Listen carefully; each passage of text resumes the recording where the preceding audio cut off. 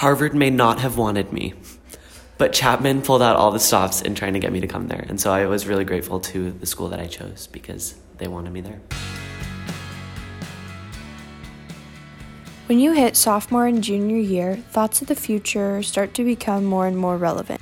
Many people can get overwhelmed with thinking they need to know what they're going to do with the rest of their lives.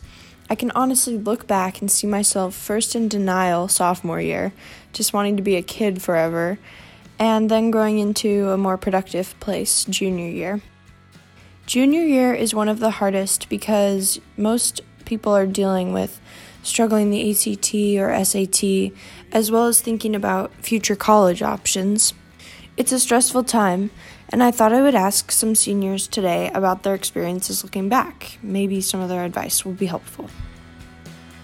So I'm talking to Lauren Blair, who will be attending Shoreline Community College in the fall. How did you choose what colleges to apply to in general? All the colleges I applied to were pretty local, so I knew I wanted to stay close to home, but I just wasn't ready to move away yet. So I chose Shoreline to A, give me some time to choose where I actually wanted to go later on in life, and B, to stay close to home and with my family. I now feel like I have more time to choose the bigger college where I might transfer a career of some kind. Do you think that more students should be considering community college or Running Start? For sure, there are lots of benefits. I think they should be considering that because I know of a lot of people who have come home from a college more far away from home and are loving it. And so it's a good opportunity to stay local and still figure out life because we're all still young and many students don't know what they're going to do. So it just brings this piece about still making decisions. Next, I went to Dominique Curtin, who has committed to Biola University to play volleyball, to get her insight about playing a sport in college. Going into my junior year, I started to really think about wanting to continue the sport and thinking that that's where I was called to do, if that makes sense. I also knew I wanted to go out of state ahead of time, so that was also helpful in the decision process. So, what advice would you give to student athletes considering playing a college sport? Some advice I would give is to start early. It's never too late when you reach out to colleges. Have conversations with coaches because then you can really figure out how you feel about it and if you really like the program or how they run their system. How did you know the college you chose was the right fit? I figured out how I felt and how comfortable I was with the teams and the coaches and how they were really excited about me. So the Biola coach was very excited about me coming and he really wanted me to play for them. So I think being excited about having an additional player is really important. The coaches really like you too. After talking with Mo about what it means to be a student athlete, I decided to go to Jeffrey Weber and Christina Cavero to hear their thoughts on the more academic side of the college admissions process. First of all, what colleges will you guys be attending? I'm going to Chapman University in California. And I'm going to Santa Clara University, also in California. How did you deal with knowing what to do in order to get to even applying to college? In the early application process, a lot of it was just trying to see as many schools as I could. I had the lucky chance to go visit a lot of schools. In California, I went down on a trip with my parents. So that was fun to see a bunch of schools and be able to kind of get an understanding of what college looks like, even though I didn't really know what I wanted to do. What method did you find was best for studying for the ACT or the SAT? I took it just the first time with no prep to understand where I was for my baseline. And then from there, I decided first that I wanted to continue with the ACT. And then I got a tutor. And so that helped me prep the areas that I didn't do as well on. And so then that boosted my score by 4 points. And then that was what made me more successful. So I took the ACT first, and I didn't really prep a lot, but I had come straight from pre-calc, so I was feeling pretty prepared for it. After I got my ACT results back, I was like, these are kind of okay, but then I wanted to try out the SAT to see if I could do better. So I took it, and I didn't get as good of a score, but I thought it was easier than the ACT, and I liked the process and the question style. So then I took it again, the SAT again, and I only got 10 points higher. So my initial test was fine, and that's just how I did. How did you guys handle the stress overall in the college admissions process? Honestly, I don't think it's about handling the stress. It's more about like being able to manage it, because I definitely that's probably one of the most stressful times of my life, having a couple AP classes and figuring out senior stuff, and then as well as applying to college. So apply to schools you really want to go to. Don't just apply to a bunch of schools to see where you get in. That's kind of what I did.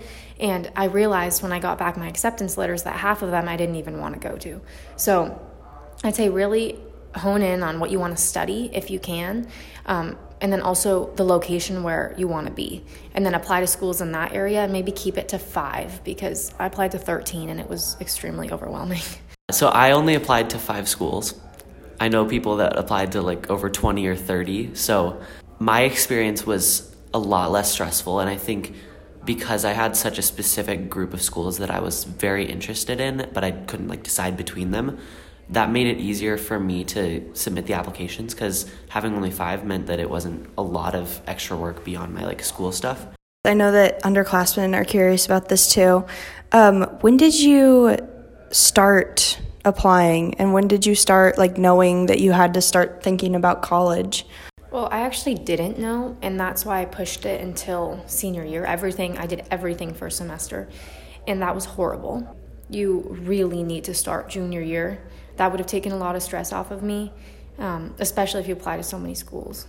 The best time to start, even looking at schools, like start sophomore year. That's one of the best times, because you don't really know what you want, but you get to see like a bunch of schools from this like perspective that, wow, I might be going to college in the next 2 years. So then once you reach junior year, I think that's when most people should start testing, just so that you can kind of get a grasp of what your testing is like, whether you want to try to improve scores. And then I think I found out a lot about the college process from the college counselors.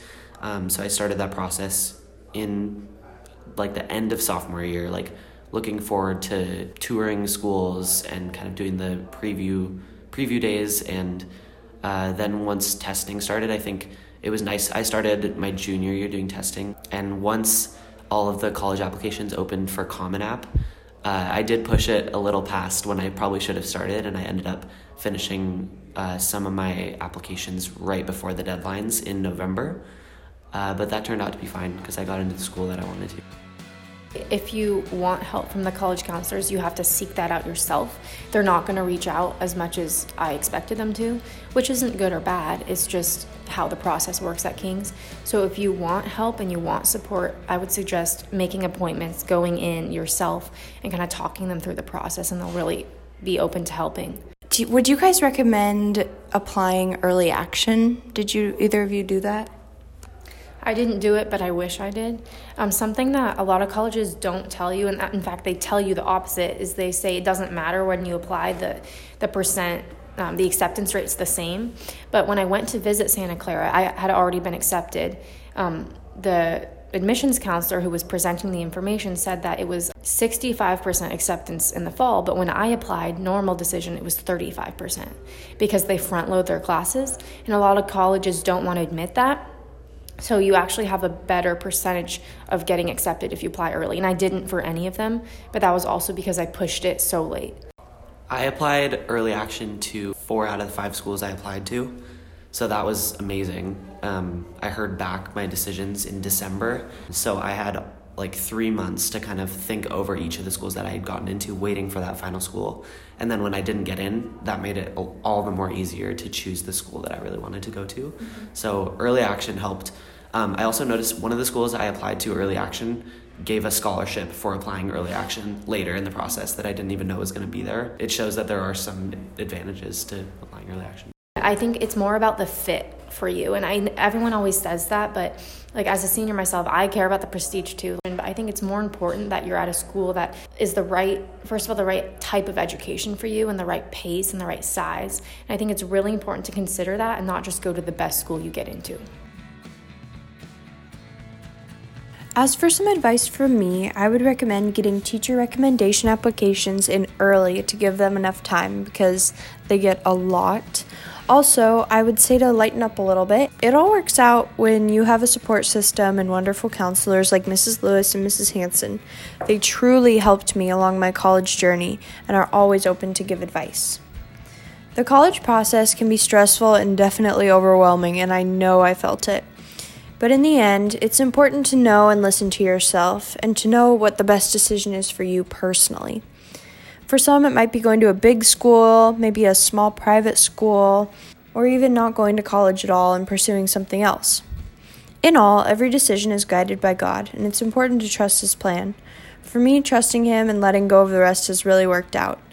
If you have any questions at all, seniors, counselors, and teachers are open books and are totally open to answer any of your questions. I found getting advice and opinions from other people to be very helpful. The college admission process or deciding what you want to do with your future seems overwhelming at the time, but looking back, I wish I had known that I could see that everything was going to work out in the end after putting all of my hard work in. Our lives are not limited. We have unlimited resources, opportunities, and will always have options to choose from. Decisions seem difficult, but usually you can't go wrong either way you choose. This is when it's important to listen to your heart, and I know that sounds cheesy, but I can 100% attest that this is true. My last bit of advice is to live in the moment. High school literally goes by in a flash, and I can't emphasize that enough. I didn't believe it when people told me it goes by fast, but it really, really does. Enjoy every moment with your friends instead of looking too far into the future. Follow us on Instagram and Snapchat at KHS Quill and listen on Spotify, Apple Podcasts, or anywhere you download podcasts. Volume 4 King Students, KHS Radio has you covered.